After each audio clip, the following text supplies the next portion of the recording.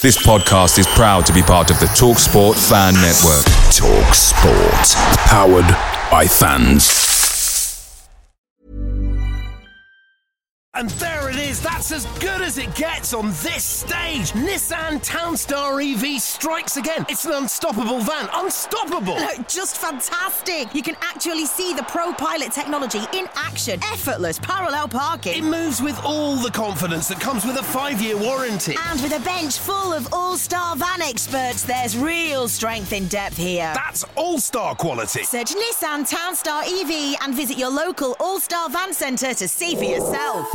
Terms and conditions apply. 5 years or 100,000 miles, whichever comes first. ProPilot is an advanced driver assist technology. Driver's responsibility to stay alert, drive safely, and control vehicle at all times.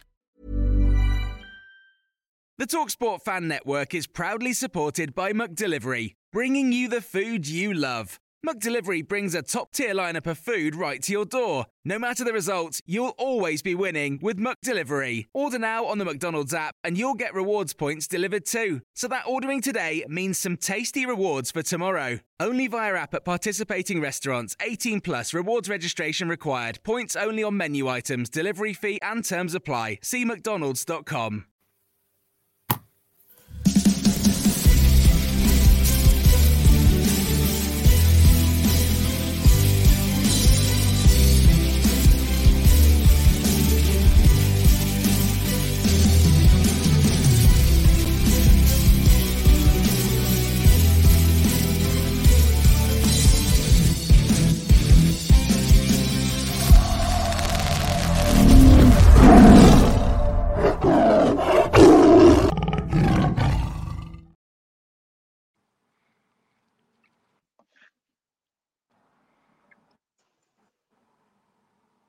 You're not starting then, Nathaniel? He's muted himself. I think you muted me, Ant.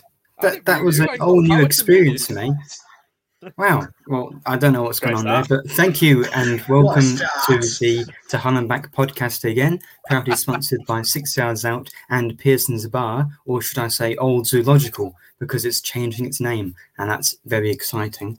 And we've got a whole host, or 4 people today. Very exciting. I'm your host, Nathaniel, and I'm joined by Will, Ant, and Tom. So how are you guys doing? We are an award-winning podcast. Remember that. Again, I'm saying that's not my fault. Just forget that start.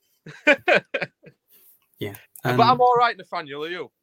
Good. Not really. I'm very flustered by this. But what about you, Will? Closer to death than ever before. Well, that's true every day, I suppose. And what about you, Tom? Yeah, well, pretty positive after the performance.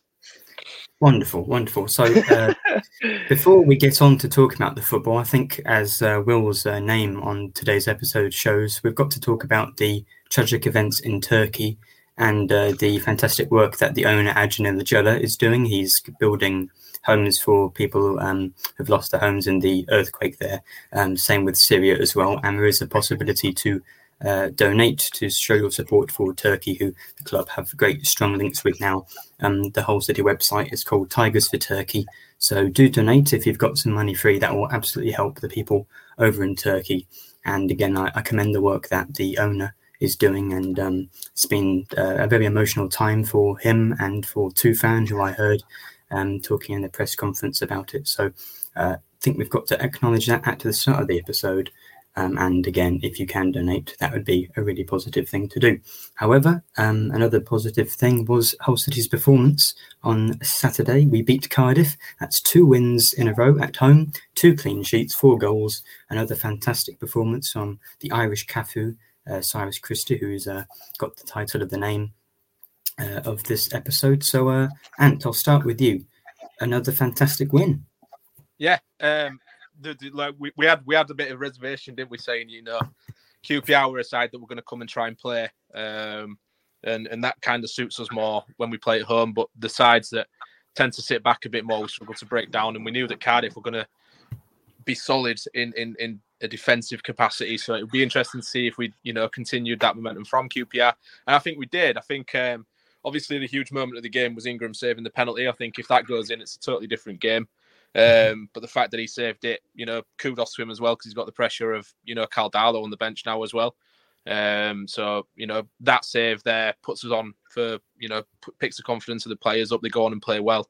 We had a couple of shaky moments towards the end where we tried to defend it, but I see it as that now we're displaying different sides to our game. We looked very threatening going forwards, but then we also showed that we've got a defensive and organised side to us when we need to have it, which, if you're going to put consistent runs together and try and do an unlikely playoff chase, you've got to have that bit of flexibility in your system and your capabilities in order to get over the line. And like we say, 2 clean sheets, our first clean sheets of the season in 2 games in a row at home. So, yeah, very good. Very, very impressed.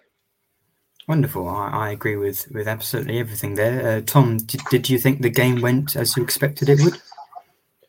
Yeah, I felt that we'd struggle to break them down, but we kept on probing, and early on in the season, would sort of, if things weren't going our way, would sort of start sitting back, and then we started making mistakes, and the opposition would get on top of us. But the key word was probably persistence.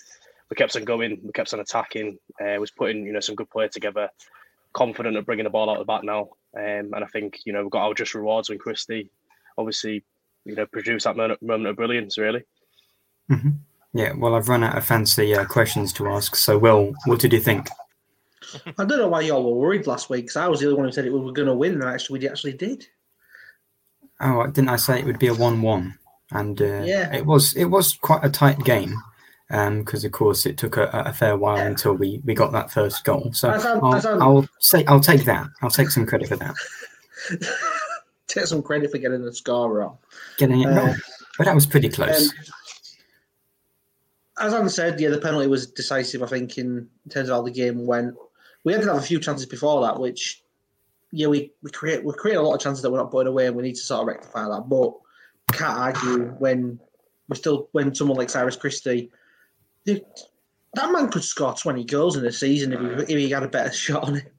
Mm. That's true. The positions he picks up. The positions he picks up all the time. He's almost like a right winger. That game, it was ridiculous how often the centre-backs would have the ball and either him or Slater would be completely open at all times. One of them would be completely open all the time. And it was ridiculous how often we'd pass it to one of them, and they were able to easily get the ball past the defender. Yeah, I think when you've got a fullback like Cyrus Christie, you've got to push forward. I think Cyrus Christie himself, if he takes up a high position, that forces their winger to track back, and that's how we can sort of get our impetus into the game. And earlier on in the season, we didn't have that, but now since we've got the out ball with Cyrus Christie, he's always going to be there. If he's the one that's causing most trouble, he's a fullback, but he's the one that looks most dangerous from an attacking sense. I think, but when in the modern game, I think that's crucial. You see a lot of teams with attacking fullbacks, and he's arguably one of the best, if not the best, in the league currently. Mm-hmm. Yeah. I think we'll have a little debate about that when we get onto the most exciting part of the podcast, the combined lineups towards the end. Even if I do say so myself, but yeah, it reminds me a bit of when we had Jordi Device with those diags. That's what Sean McLaughlin and Alfie Jones are doing. Whereas, don't mention that bad kissing weasel. Well, no, but that was the difference is that against Cardiff, that was definitely a tactic just for that game. Christie, got to make the most of him. Whereas under McCann with Device, that's the only thing we ever did. We've got a bit of ability to switch it up a bit more. And I thought that the goal was really terrific. Not just the work that Christie did cutting on his left, but the ball from Oscar out wide. We rarely see him hold the ball up so well. That was a really good pass. And then I remember just one line of commentary from just a Manchester derby years ago that you can tell they're quality players because they're firing the passes at each other really quickly, and that's what Slater did to Christie. So clearly Christie has a great touch. I'd say he's one of the best fullbacks in the league. We definitely know he's one of the best. So we've mentioned the penalty. No disputes about the penalty, Will, I imagine? No, I see him given all the time. Mm-hmm. Yeah. Though, Rossini was very unhappy about one at the other end on Connolly, which maybe could have been given. At the time, it looked a bit iffy, and I've seen it back. He definitely is caught, but he's, I think, a bit too honest. And tries to keep going. If he'd gone down, he'd have probably got a penalty for it, but at the end of the day, it don't really matter because we won. Yeah, it was clumsy, wasn't it? I mean, it's those kind of tackles. He's gone to block the cross, and he's just literally chopped it back. And when that happens, and you follow through, you've got the legs. You know, it's a foul. Yeah. There's players in the Premier League that do that all the time. Players like Zaha.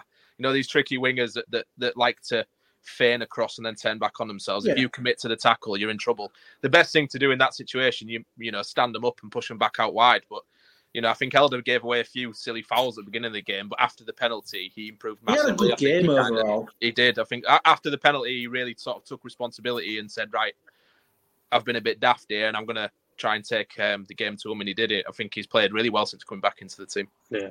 I think his strongest part to his game is sort of, you don't see a lot from defenders these days, but sort of covering his back post. When the ball comes across, he's always more often not there to clear the danger. And I think that's one of his most impressive parts. Yes, he's not the best going forward, but I think defensively you can't really fault him that much, to be fair. You know, apart from a few clumsy errors, but, you know, every player makes them, so. Mm-hmm. Yeah, you're right. Well, you do see those given all the time. It's one of the most common penalties, really. That cutting in and going in with the other foot.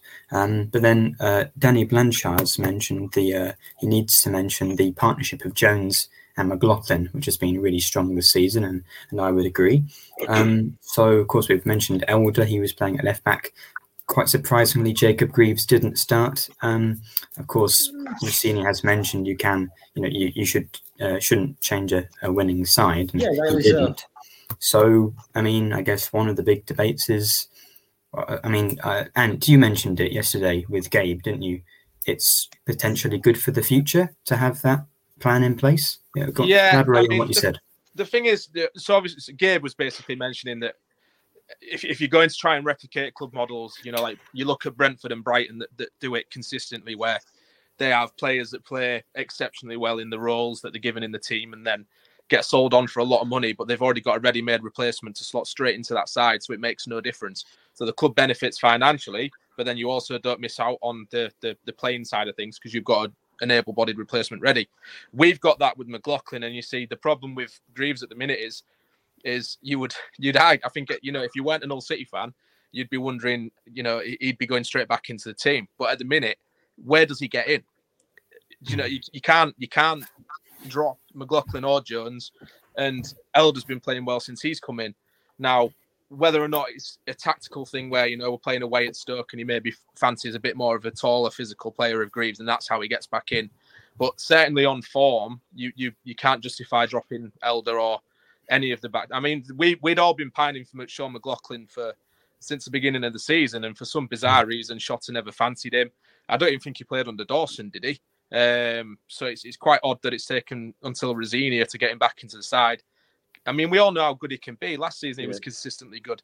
He had maybe one or two bad games. The Bristol City one probably was the reason that Shota didn't fancy him for this season, where he had a howler. But the whole team had a howler that day. We lost 5-0. So it's hard to pin it just on him, obviously. But like you say, back to the original point, if we ever did lose Jacob Greaves, for example, in summer to a large fee, we've got Sean McLaughlin there who's more than ready to take that spot if he hasn't already. So I do think that the long length contract that Greaves has got means that it's very unlikely that he's going to be leaving in the next year or two, especially with how Adrian is in terms of his ambitions, where he wants to take the club, because it's going to be similar to KLP, I think, where he's going to say, I'll say no to every bid that comes in until he tells me he wants to go. And I can't see Jacob Greaves wanting to go. And on the other hand, also can't see a Premier League club offering an insane amount of money for him just yet because of how young he is. Mm-hmm. Yeah, and he's probably going to have... the point on... Go on, Tom. Sorry. I think the point on McLaughlin is true. I remember last season, McCann didn't fancy him, but he was sort of the catalyst on that run that we went on before McCann was sort of sacked. He came into the team and he looked so short. I think he's the perfect defender for Rossinia. Like sort of a Rolls Royce to a centre back. The way he comes out with the ball, he's not scared to sort of drive out with it, you know, pick them passes. And I think, you know, all the best teams now have a sort of a centre back that's able to play them diagonal switches, and McLaughlin's, you know, shown that he can do that. You know, we've seen it plenty of times. I remember obviously that goal that he set up for KLP, a beautiful pass. Like, I mean, you know, he's doing it on a regular basis now, and you know that's certainly good for us. This Alfie Jones erasure needs to stop, because everyone's going on about McLaughlin, and Alfie Jones is playing just as fucking good. Who's Alfie Jones? Exactly. You're right. He doesn't. Alfie Jones's form came back as soon as he cut his hair. He was quite shaky at the beginning of the season with Jones. I was very disappointed. The reverse Samson. His hair is taking away his power. Good biblical reference there, Will. He's found his feet lately, and I think the system that Rosinia plays suits him more because we know Jones is very comfortable with the ball at his feet. He's naturally a midfielder. That's his position. I think it's very easy to forget that he's not actually a centre-back. He can just play there, and we've just chosen to deploy him there for the last 2 years, and he's doing very well at it. So he's very comfortable with the ball at his feet. So in this system, we are getting the best out of the likes of McLaughlin, Greaves, Alfie Jones. It's a shame we can't have the three at the back formation and losing because you have to lose an attacker. And you don't really want to do that in the current system we're playing because, Jones, Maka and Greaves as a back three was phenomenal last season, probably would be even better this year. But like we say, you lose elsewhere on the pitch and we can't really afford to do that. Mind you, I suppose when Greaves has played left back, that almost can become a back three very easily because Christie's so far up on the other wing as well. I mean, you have the other winger, whoever that is. That's how we played, I think, when obviously before Elder came back into the team. You saw obviously both Greaves and Christie were sort of driving up the field, but then sometimes Greaves would just sort of be obviously tucking into the centre back. So we'd have three centre backs and then Christie high up the pitch. I think it works. I think Elder's doing that now. To be fair, like he's sort of when Christie's that high up the pitch, Elder's more defensive, and I think that sort of works well. Elder likes cutting into the middle of the pitch a lot at the moment, I've noticed. Yeah. He's taking up the position, then like the Cancelo position, Man City. Central midfield. Yeah. He seems to like to do it, and Slater will just replace him out wide. Yeah. I think that's a key to what we've been doing well lately is that I think someone pointed out on Twitter that we seem to have a formation when we're in possession and a formation when we're out of possession. And when we're in possession, obviously, like we say, Christie and Elder push on and go central. And then the back three, whoever's playing left back or right back, whoever's gone, the other one stays and it becomes a back three. And then Seri sits just in front of them and it allows us to sort of overload on either side and have options to pass to. But then when we're out of possession, it drops to like a 4-4-2 almost so that we've pretty much got every passing lane covered and we can stay organised and structured so that the press is at the same time rather than what we saw under Shota where it was kind of like if and when they fancied it. We're looking very organised in all aspects of our tactical system at the minute. It's looking very good. Yeah, because I think we're bringing in Connolly as well, someone that's capable of sort of dropping a little bit deeper. Not too far. Connolly and Estepinian sort of rotate well. You've seen how well teams defending a 4-4-2. I think it's sort of the perfect balance. We've got the players now like across the front that can sort of either drop into behind the striker or play out wide. Like Connolly, if he wanted to, could play out wide, but he can also play centrally. Longman can play centrally and also play out wide. You've got different options. It's looking good as well. Yeah, good options. On Oscar, actually, there was something Rosini brought up. He was as good, I think, defensively as he was offensively in that game. Yeah. In his own box, he was superb in his clearances and his work rate. And Rosinia himself pointed it out after the game to the players. He said he pointed out to the that's exactly how he wants every player on the team to play exactly like that. That's a fantastic mentality to try and instill constantly. And if it works, the club will go so far if they have an entire 11 who play like that. Yeah, because I remember before Oscar came in that his best sort of attribute was sort of pressing from the front. That's how he got a lot of his goals, like sort of playing on defensive mistakes, and then and he was always in the box as well. So I think if you've got a striker that's able to press back and then obviously gets himself in the box as well, I think it's sort of perfect centre forward. And obviously Oscar and Connolly are building up a good partnership. So it's like obviously when we do get like Teti, Try or Aliar back, it's like with the current team they're not getting in right now. So but it's good to have them options on the bench, I guess. Absolutely. So I think we're all in agreement that Elder shouldn't be dropped. I mean, I'd like to point out that he did give away a penalty, but of course he did play well. So I think there's not going to be many changes for Stoke. As I've made quite clear, I'm obsessed with Jacob Greaves, and I don't think he should be dropped for Jacob Greaves. So there you go. Well, a good unbiased opinion there. Wow. So I don't really think there'll be many changes. And how did you think you did? Because I think Tufan's brought off relatively early, wasn't he? So would that be the one change? Although who's fit enough to come back in for the attacking wise? I don't know if there is anyone. I'm always an advocate of you don't change your winning team. it makes it's different playing. Let's pull that up again. Yes. It's different if you play Saturday, Tuesday. You obviously need to rotate, but I think when you've got games every week, you need to keep the same team that's winning because they're building those relationships, that understanding, that system. You know, it's almost become second nature to know where your players are. I think the only change that you could justify making at some point would be, I just think we don't see the best of Slater out wide. I like him in the middle. Not to say he doesn't play well out wide, because Slater plays well wherever he plays. He will always be 110% wherever he plays. But I just think that in terms of natural width, in the games where you need to be a bit more incisive when you're creating chances, you know, the games where you say Sheffield United's away, where you're not going to create many chances, you'd like to see that more direct running at defenders kind of play, whereas Slater's more of a workhorse. And if you were ever going to drop two Fan, you'd probably put Slater back in the middle with Seri, and then you'd look at any of the wide men, your Longman or Ebio away for his debut to come in. I don't think Ebio will go straight into the starting 11. I think Longman will start and Ebio would come on for him, or Slater will start and Ebio would come on. But like we say, we've got players to come back for it. Pelkas, Tete, Aliar.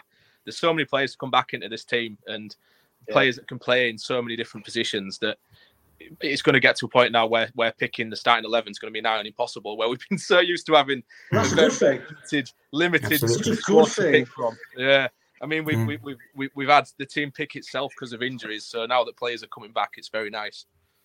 I think the fact we haven't mentioned Greg Docherty yet is you know, another thing as well.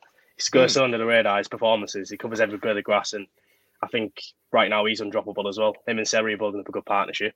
The only parts of Docherty's game, I think, he's quite rash sometimes in possession. Like, he'll give away the ball, but I think in terms of his work rate, winning the ball back, full energy for 90 minutes, you can't go wrong with that. And next to someone like Seri, I think he's the perfect foil, because Seri gets the ball, dictates, and Docherty's driving forward. And obviously, if you put Slater back into central midfield, you drop in Docherty, and that's probably why Rossini's fitted him in that wide, because he knows that Docherty's playing so well right now.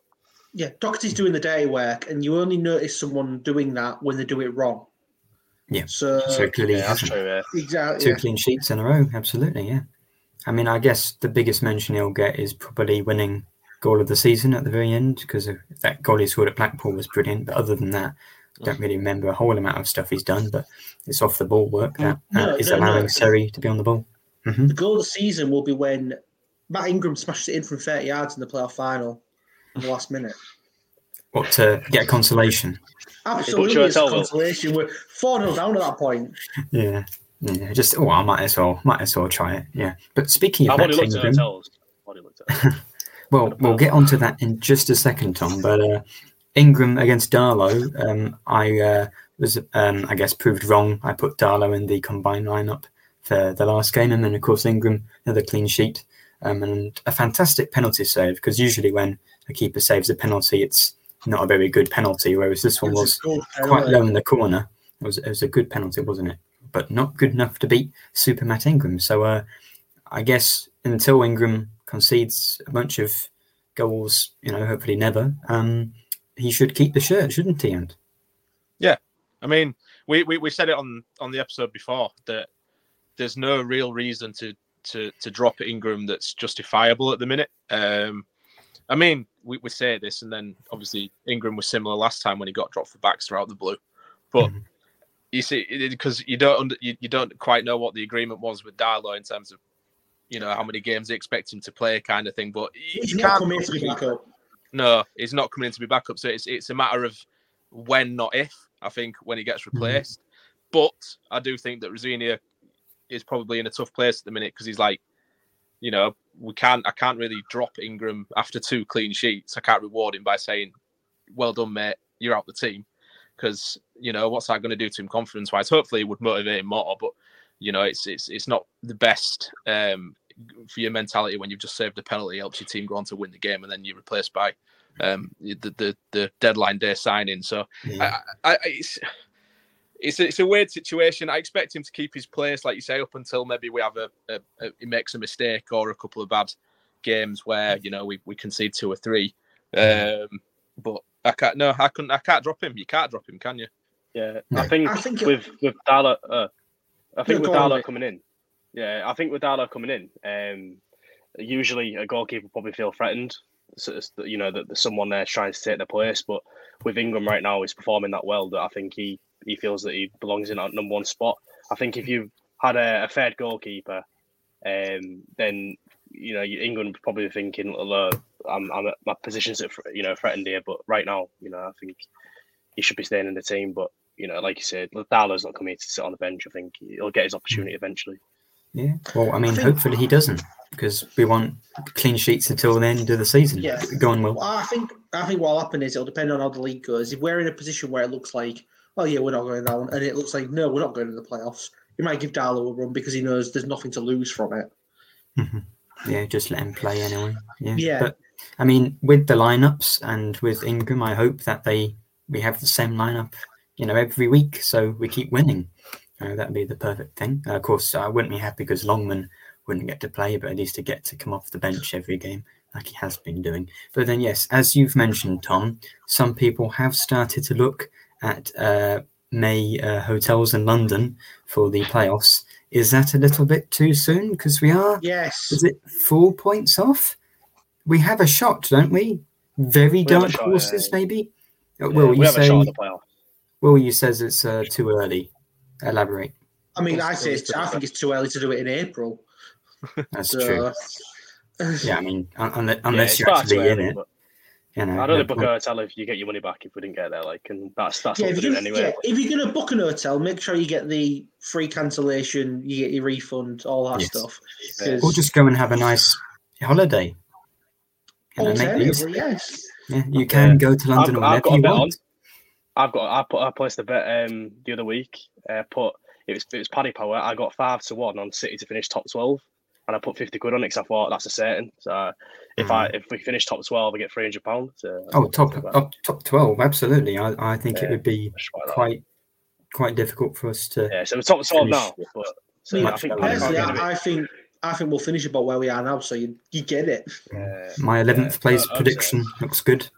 Certainly does look good. But Ant, are you slightly more optimistic? Can we dare to dream? See, I like the fact that Rosini is encouraging it, because it's been so long since we've actually had any real ambition and optimism about where we're heading as a club. That the fact that we're within 4 points of the playoffs. Yes, we've played more games than most of them above us, but we're within 4 points of the playoffs as it stands, with loads of games to play. So realistically, we are in the mix. And you can't really ignore us. We've lost twice since Rosini has taken over. So that's 2 losses in 12 games. Mm-hmm. We're beating the teams that we're expected to beat, which is something we don't normally do, which is showing that we've turned a corner. I just think that the run might have come a bit too early, and that it'll be interesting to see how we respond from 1 or 2 bad defeats in a row.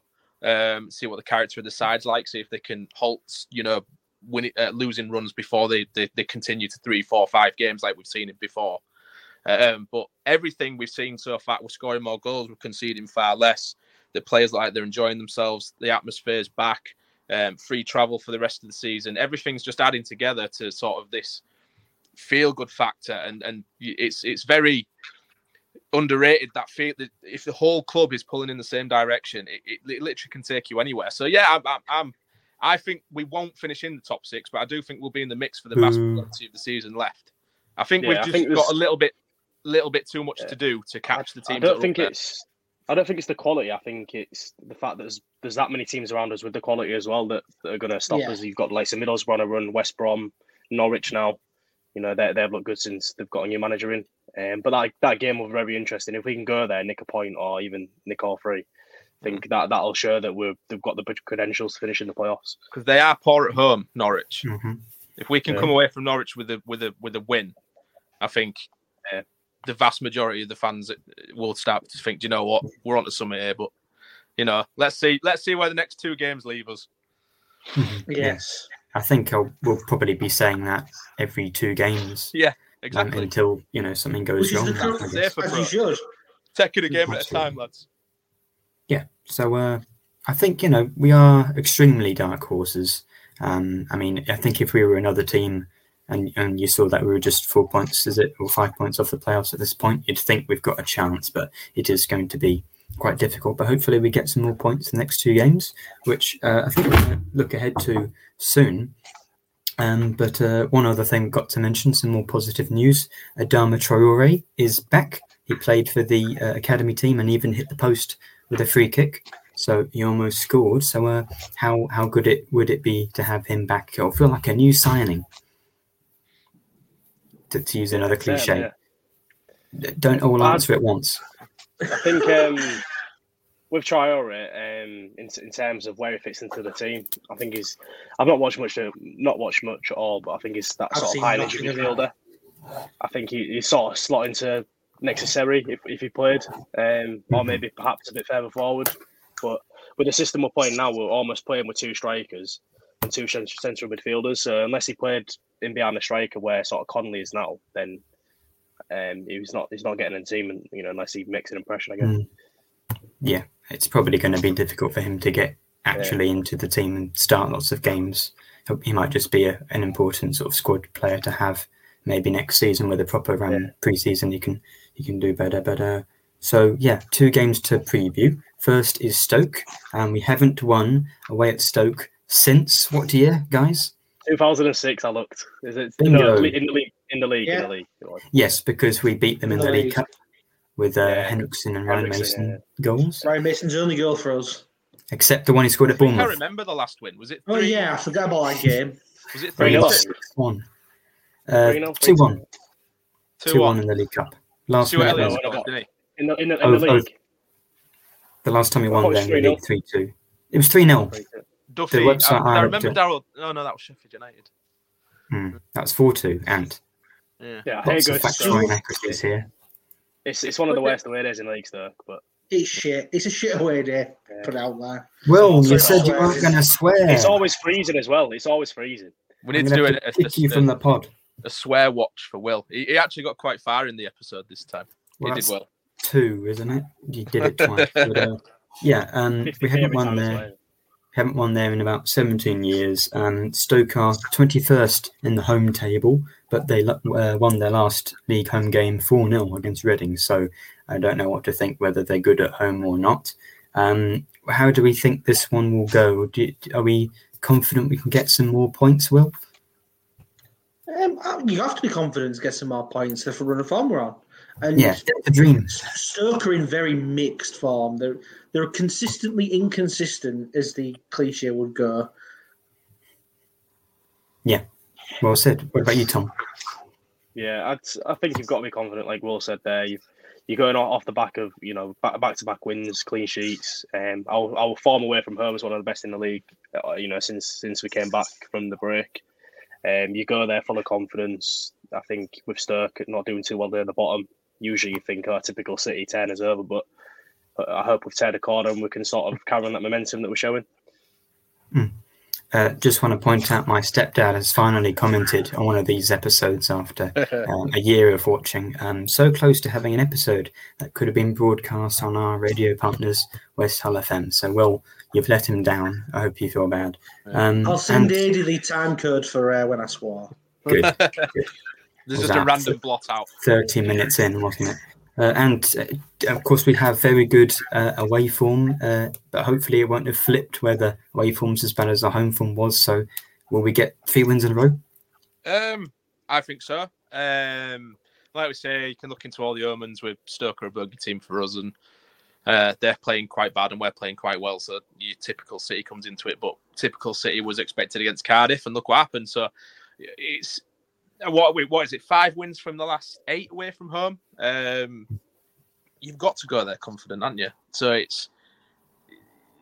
you've got to hope that the momentum that we're carrying. I mean, the one loss we've had away from home since Rossi took over was a very good performance against Sheffield United. Yeah. So if we can replicate something like that hard work and that grit, and like we say, playing away from home kind of suits us. And I think because of Stoke's position, they're going to be feeling the pressure from the fans to have to come out and attack us and win the game. They'll probably highlight this as a winnable game because we're Hull City, and that tends to happen. Whereas that'll probably play right into our hands. So I'm expecting a win. I think the clean sheet run will end, but I think it'll be a nice. I think it'll be a win, definitely. Mm-hmm. Yeah. Well, I'll go with a 2-1 win. What about you, Will? 3-0. I'm just going to keep predicting that until we lose. Yeah, fair enough. Tom? I'm going to go 2-0, but I don't want to predict wins because I'd rather not. But so 2-0 to Stoke. Now we've all predicted a win, we'll lose. Yeah, perhaps so. And what's your number for the score? 2-1. 2-1 to City, to Hull City. Good. Which City? Well, yeah, definitely jinxed it there. Now, it's the most exciting time of the episode. It's the combined lineup for Stoke against Hull City. So, for you people intentionally listening, spell McLaughlin's name wrong because that's annoyed me. I'm pretty sure it is right. Or am I thinking No, of it's not. the goalkeeper who used to play for Northampton or something? I don't know. I was considering putting Macca, but everyone else has got their proper name spelt. So it's Ingram in goal, Greaves left back, McLaughlin, and then is it Ben Wilmot, the Stoke centre back, Irish Cafu, Seri, Lewis Baker, Regan Slater, Aaron Connolly, Tyrese Campbell, and then up front it's Oscar Estepinian. So I don't think this has, except for misspelling. Lewis Baker's right, to be fair. I think he's I must probably one of the admit, best players. But Dockett is missing out. Your restraint and not putting Longman in every single one of these is incredible. He's got a picture with Longman in every position somewhere, I bet. I should do that. Move Campbell, but I want to see if he's there. I want to see if behind Campbell. I can't move it. It's a picture, Tom. Yeah, but if you could, then. If you only have 3 on, the third person gets omitted from it completely, so it's nicer. Yes, that's true. Exactly. So I think this one's. I mean, of course, I think it's good. Do we agree with this mostly? You said Lewis Baker's a good choice. I don't think there's anything. I would have put Timon in at left back because Greaves isn't playing. But I would have put Elder at left back because he will be playing. I think over the last couple of years, Timon's shown that he's a very, very good left back at this level. He was one of their best players last season when they weren't playing very well, especially in the wing back formation that they were using. I don't think he's been as good this year, but if you were going to pick a natural left back, just because obviously Elder's only played a couple of games and Timon's played more of the season, I would put him in. Mm-hmm. Yeah, but I'm also not going to complain because if Jacob Greaves is fit, Jacob Greaves plays. Yeah. I don't want any snakes on the graphic here, so that's why I didn't put Josh Timon on. Correct answer. Yeah. So, and I think as we're looking at this, we may as well jump ahead to the Norwich City one as well, and then we can move on to talking about that game. So this one, relatively similar. Ingram in goal again. Christie is at left back. Because what the fuck's going on here? Now, Max Aarons has to be in the team because he's one of the best players in the league, but Christie's so good that he has to be in the team as well. And because Greaves isn't a left back and he might not play because Elder's playing, I thought, well, Christie scored with his left foot. Christie can play with his left foot. He's left back. Greaves and Hanley in the middle. Seri and Kenny McLean's Norwich's highest rated player. 4 strikers on there now. What's going on here? You've had a mare with this one. No. Josh Sargent and Connolly. Well, because you need Pookie and Oscar up front, and then Sargent and Connolly camp down the way. 4-2-4. 4 strikers. You'll whack 'em up there. Score so many goals, just score so many goals. You might concede a few, but with that back 4, you won't be conceding any. Mind you, it's more like a 2-2-6 because Christian Aarons will probably be playing so far up the pitch. So maybe this one's more controversial, but I thought Christie left back was probably quite an interesting thing. And then he can cut in and score with his right foot instead. So if you're an audio viewer, it's a shame that you just couldn't see the visible confusion of Will throughout that entire explanation from Nathaniel. It was wonderful. Yeah, well, apologies, but it's just a bit of fun.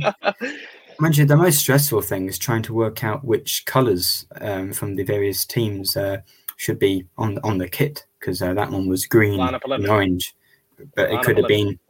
It could have been amber and green or yellow, so it doesn't really look like either of the teams. But Norwich are also very bad at home, as Ant said. They are 16th in the home table, and so they're even lower than we are.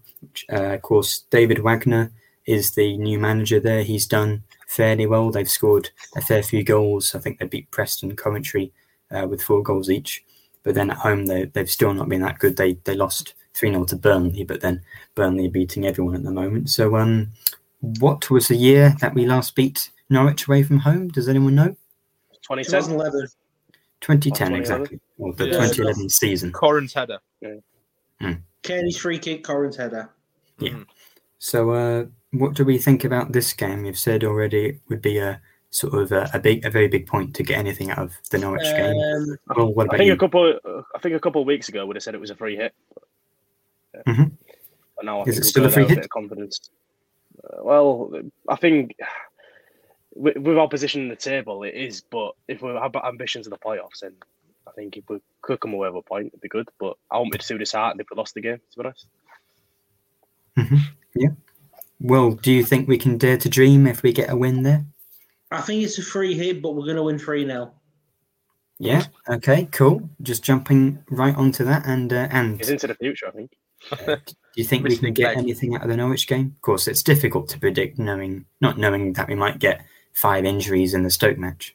Yeah, I'd take a point at Norwich. To be fair, it's one of those games where, because they're quite bad at home and our away form, we should probably look there at going and being quite optimistic about trying to get something from them. We beat them at home. It'd be nice to do the double over a team like Norwich, who were expected to be up there. So, it's one of these, isn't it? This game, I think, will really sort of send out a message to the league about our capabilities this season. If we come away from a win at Norwich, I think everyone else will start looking at us and being like, do you know what, these are actually up there and they're in the mix. But again, if we just avoid defeat at Norwich and then look at trying to keep this loss count down, I think we can be happy with that. Yeah, I'd agree with that. It would be a very big statement win, and I think if you've got to achieve anything in a league, you've got to beat the teams that are trying to do the same thing as you. They're obviously another playoff hunting team, so if we could get a point or a win there. Danny says 4-point return will do me nicely next week. How many points out of the next 2 games would be a success, Will? Is it 4? It's probably 4. I'd say 4. To be honest, I'll take. I know I keep joking about 3 the 3-0. points. I was going to say, I know I keep joking about the 3-0 thing, but I'll take 3 points. Yeah, just to keep towards the the region we are, and get a bit of momentum maybe, and it's probably more likely to get win at Stoke. Would we be happy with 2 points? Don't lose them, but only pick up 1 point in each game. I would actually. I would. I think I would. Only if they're entertaining 2 or draws. If they're 0-0s, I would happily take 2 0-0s. I suppose it would be nice to have 4 clean sheets in a row. But, exactly. Because it means the clean sheets keep coming. I think Norwich has the potential, with how we play and how they play, to be quite a high scoring 7-4, like a 4-3 or something like that. Yeah. I remember that game against a couple of years ago. Harry Wilson scored 4-3. I think James. Yeah, it was 4-3. James Madison scored that trick, didn't he? We did 5-5 against Bristol the same season, didn't we? That's what I'm thinking of, 5-5 against Bristol. Yeah. Yeah, it was. Yeah, Madison scored a hat trick, but Harry Wilson was better. Somehow.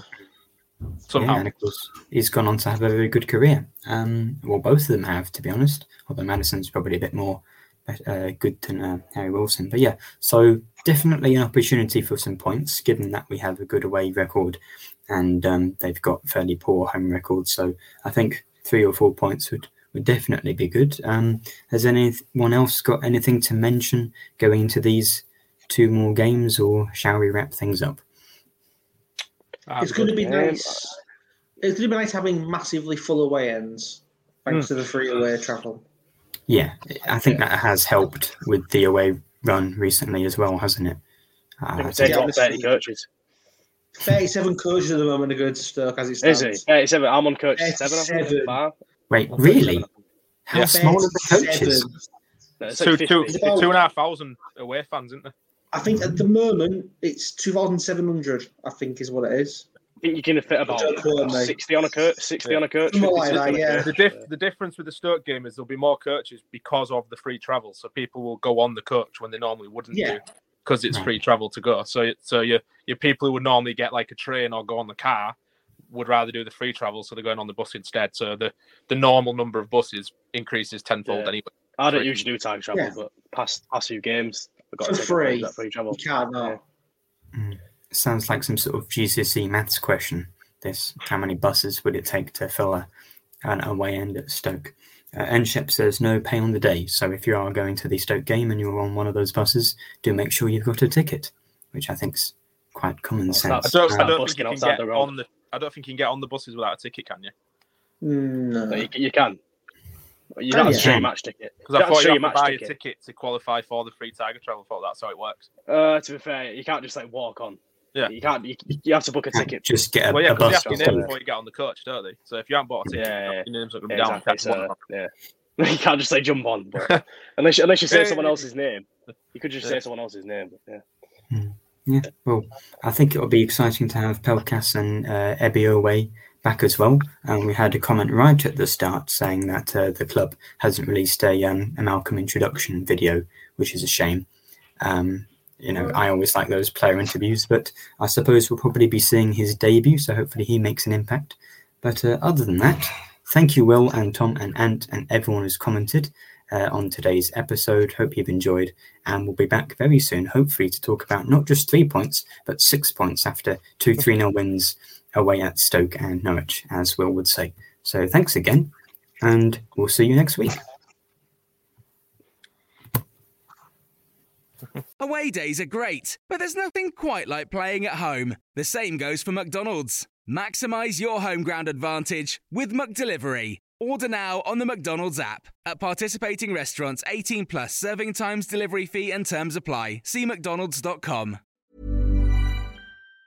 And there it is, that's as good as it gets on this stage. Nissan Townstar EV strikes again. It's an unstoppable van, unstoppable. Just fantastic. You can actually see the ProPilot technology in action. Effortless parallel parking. It moves with all the confidence that comes with a 5-year warranty. And with a bench full of all-star van experts, there's real strength in depth here. That's all-star quality. Search Nissan Townstar EV and visit your local all-star van centre to see for yourself. Terms and conditions apply. 5 years or 100,000 miles, whichever comes first. ProPilot is an advanced driver assist technology. Driver's responsibility to stay alert, drive safely, and control vehicle at all times. This podcast is proud to be part of the TalkSport Fan Network. TalkSport. Powered by fans.